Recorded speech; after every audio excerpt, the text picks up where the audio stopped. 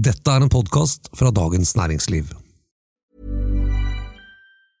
Quality sleep is essential. That's why the Sleep Number Smart Bed is designed for your ever-evolving sleep needs. Need a bed that's firmer or softer on either side? Helps you sleep at a comfortable temperature? Sleep Number Smart Beds let you individualize your comfort, so you sleep better together. J.D. Power ranks Sleep Number number one in customer satisfaction with mattresses purchased in-store. And now, save 50% on the Sleep Number Limited Edition Smart Bed for a limited time. For J.D. Power 2023 award information, visit jdpower.com/awards. Only at a Sleep Number store or sleepnumber.com.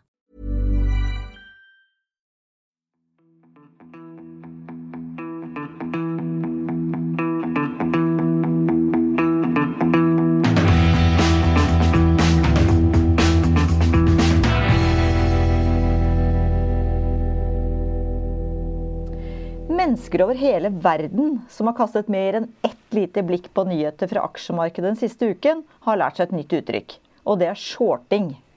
Men vet de egentlig hva det innebærer, og hvorfor noen betegner shorting som aksjemarkedets renovasjonstjeneste? Det skal vi snakke om i denne episoden av Finansredaksjonen, en podcast som lages av oss her i Dagens Næringsliv.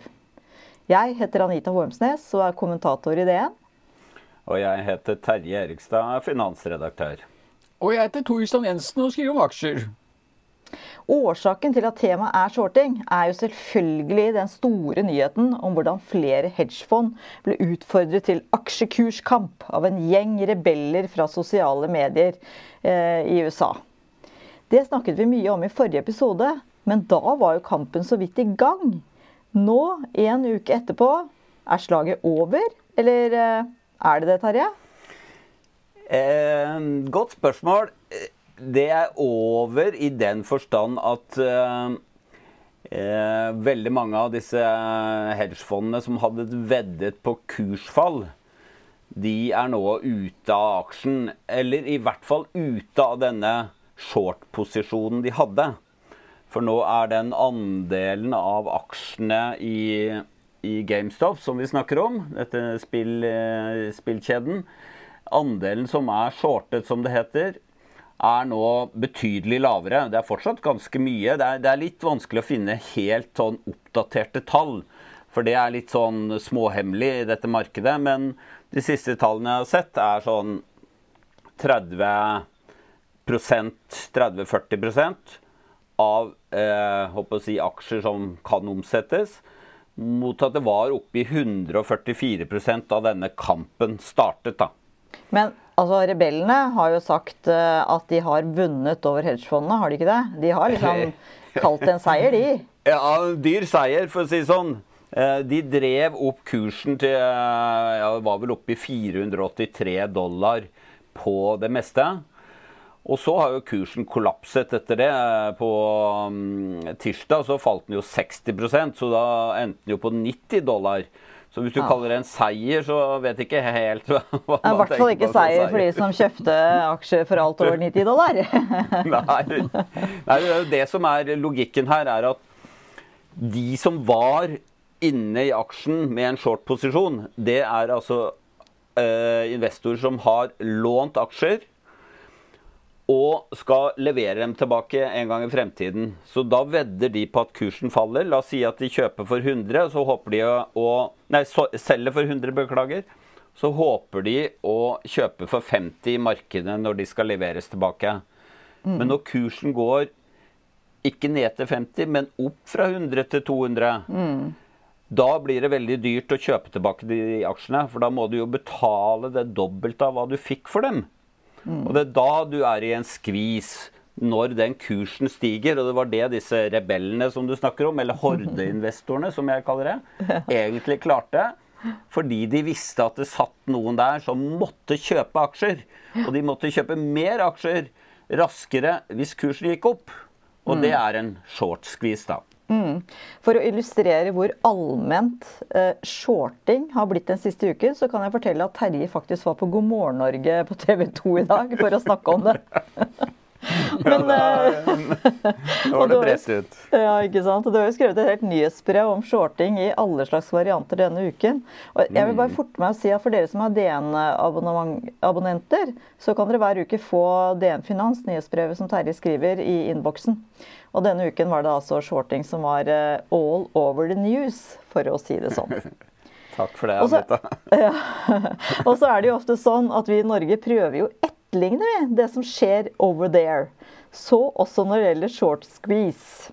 Tor Christian, fortell oss hva Utsha Habra og Barbro og gjengen på ulike norske aksjeforum forsøker seg på as we speak.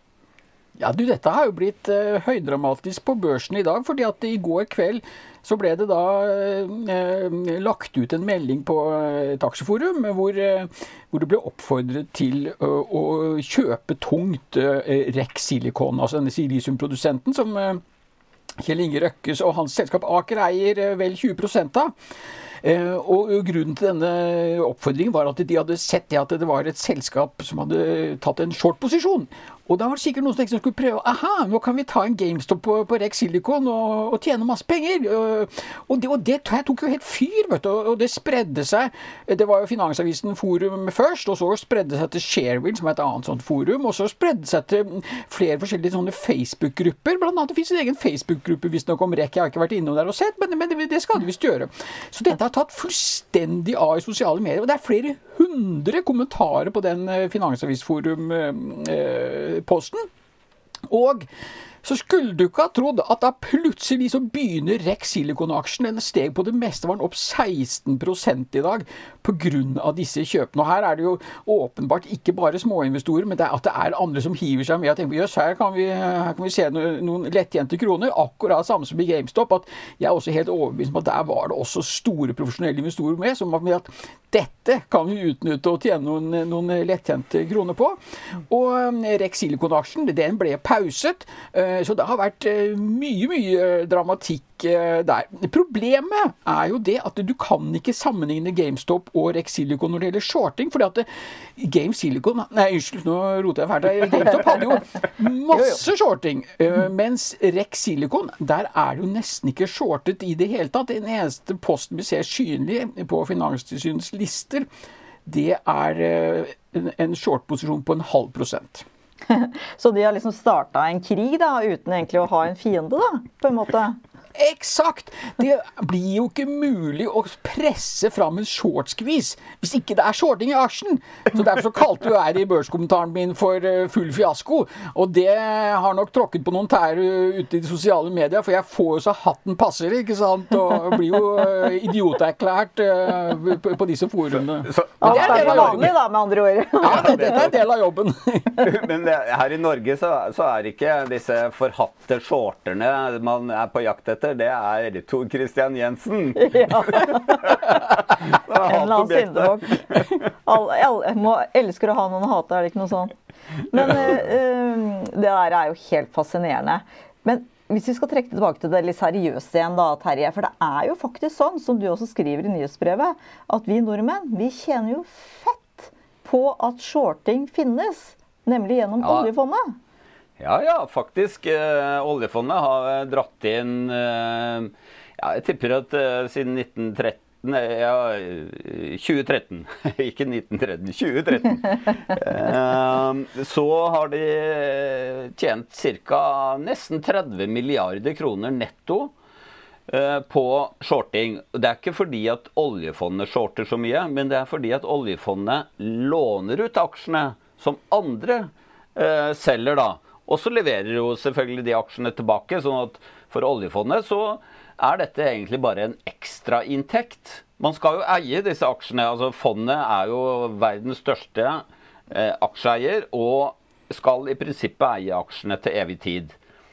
Og da er det her egentlig en smart liten ekstra inntekt, ved å rett og slett låne ut aksjer som du har, mot sikkerhet.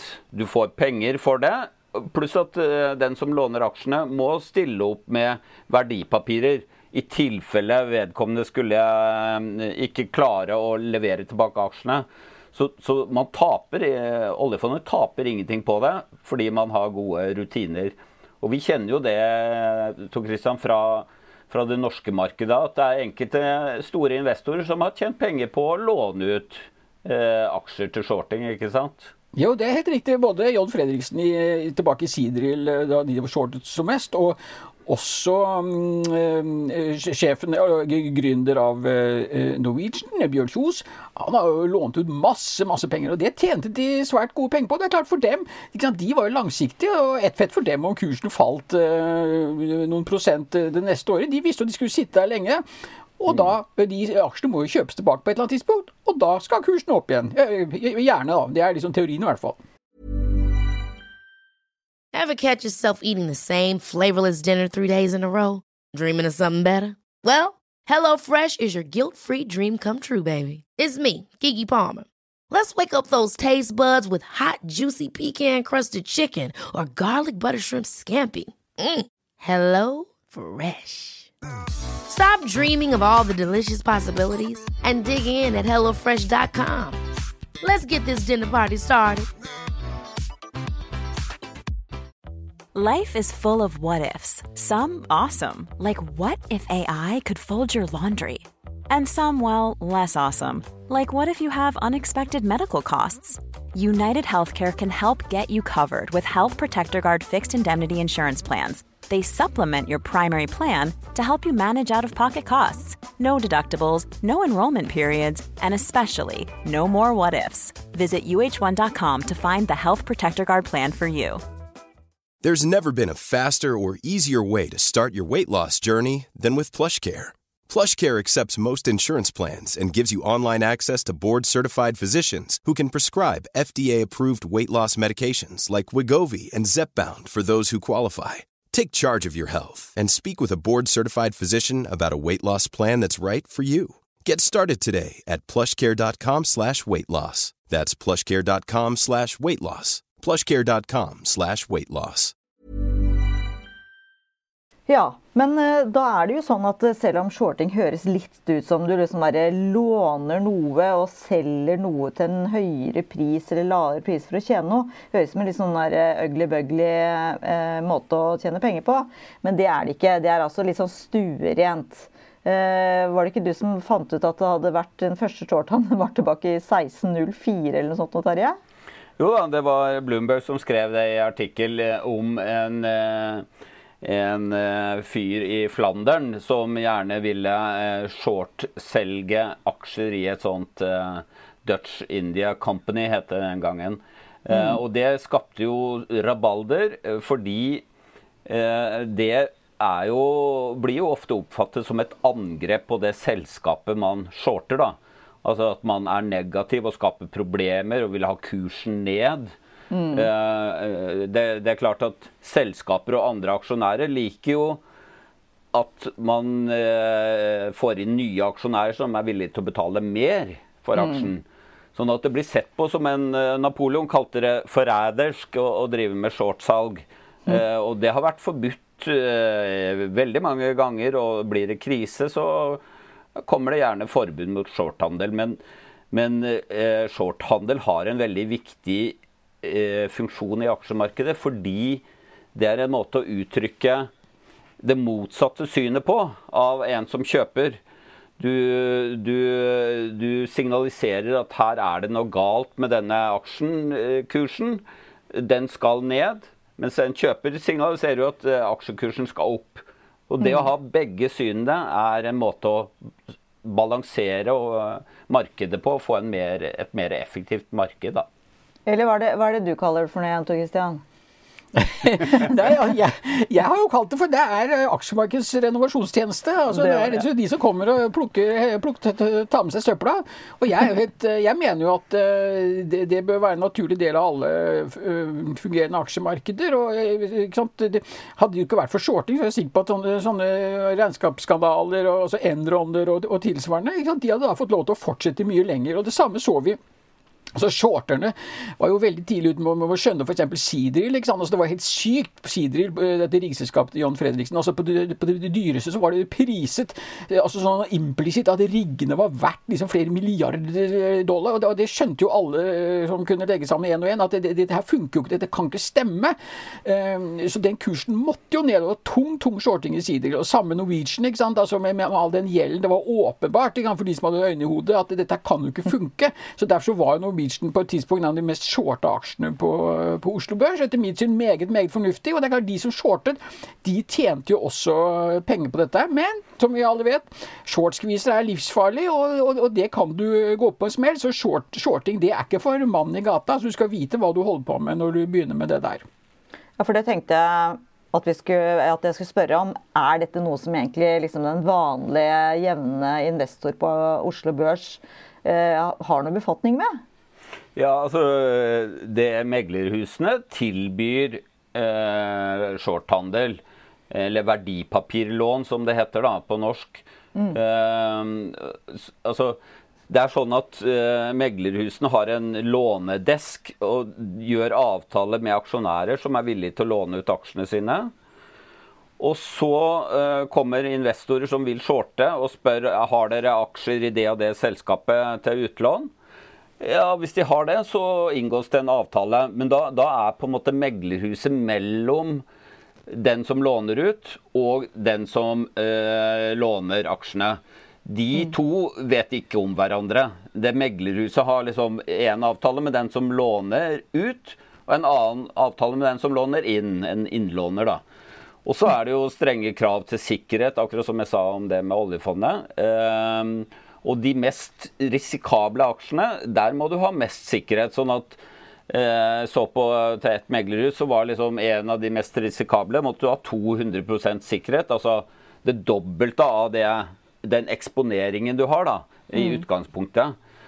Fordi man vet at dette aksjer som kan svinge veldig mye. Og det jo derfor på en måte det verdifullt da.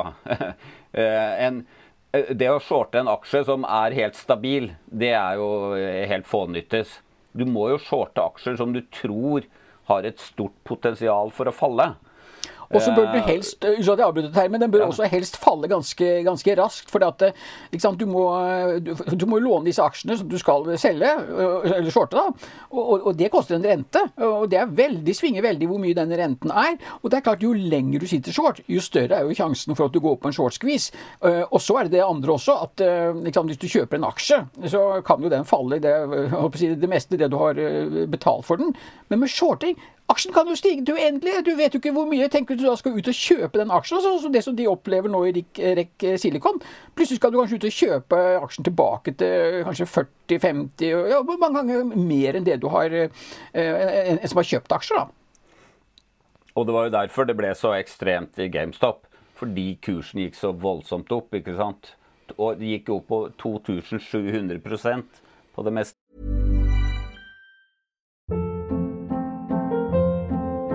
Hold up. What was that? Boring. No flavor. That was as bad as those leftovers you ate all week. Keke Palmer here, and it's time to say hello to something fresh and guilt-free. Hello Fresh. Jazz up dinner with pecan-crusted chicken or garlic butter shrimp scampi. Now that's music to my mouth. Hello Fresh. Let's get this dinner party started. Discover all the delicious possibilities at hellofresh.com.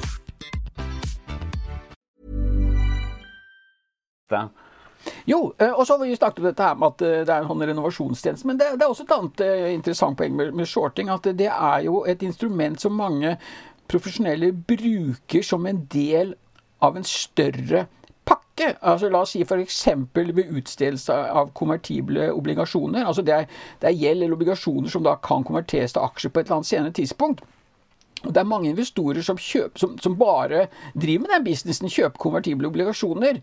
Men for å, vaske bort aksjeeffekten, så shorter de den aksjen. Altså samtidig, dette blir litt teknisk da, men med en gang du har kjøpt den konvertible obligasjonen, så går du ut og shorter aksjen, og da på en måte du rendyrker, det renteelementet eller obligasjonselementet, og så hedger, masse vanskelige ord, du sikrer deg da mot kurseffekten da.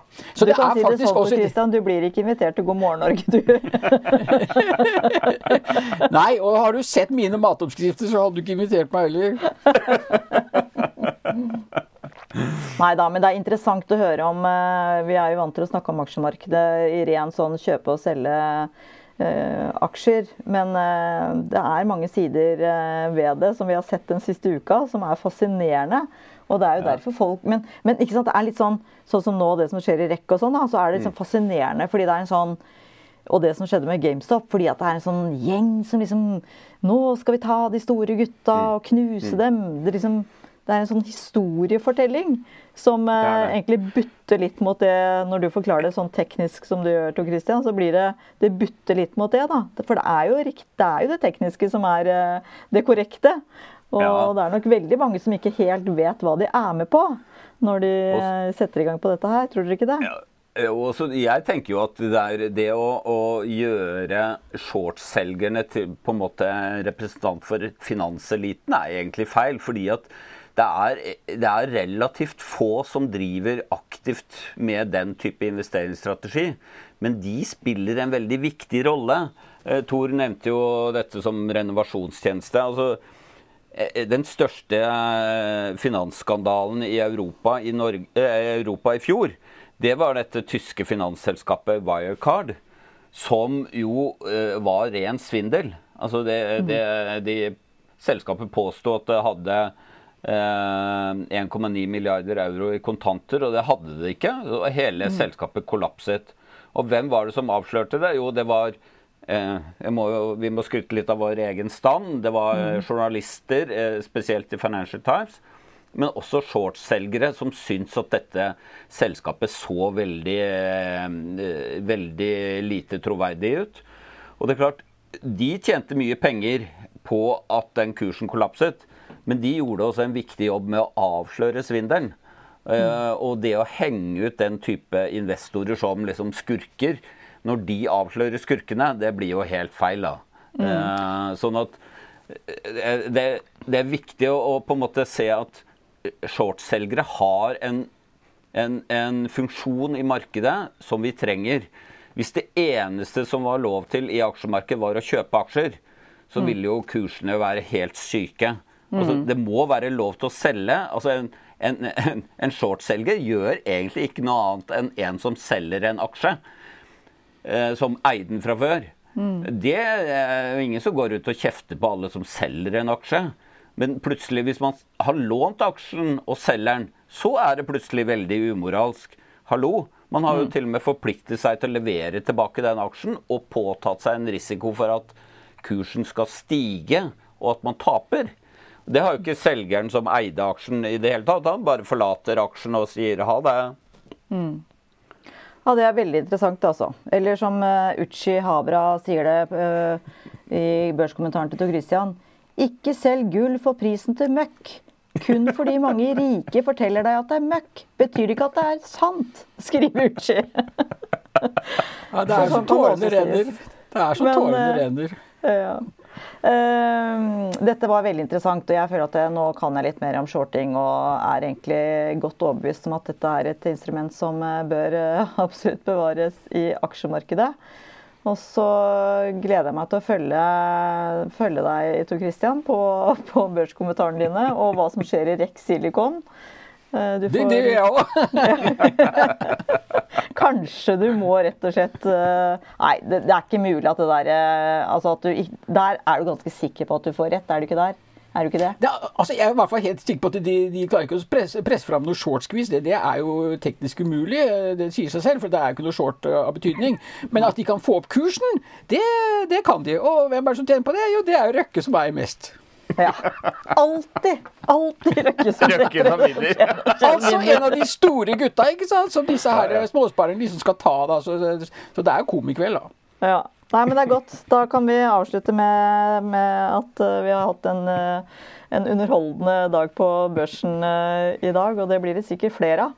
Og det skal vi prate om i neste episode av Finansreaksjonen. Takk for at dere hørte på.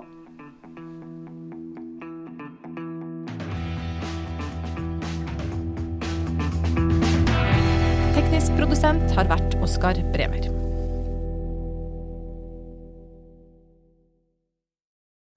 Du har nå hørt en podcast fra Dagens Næringsliv.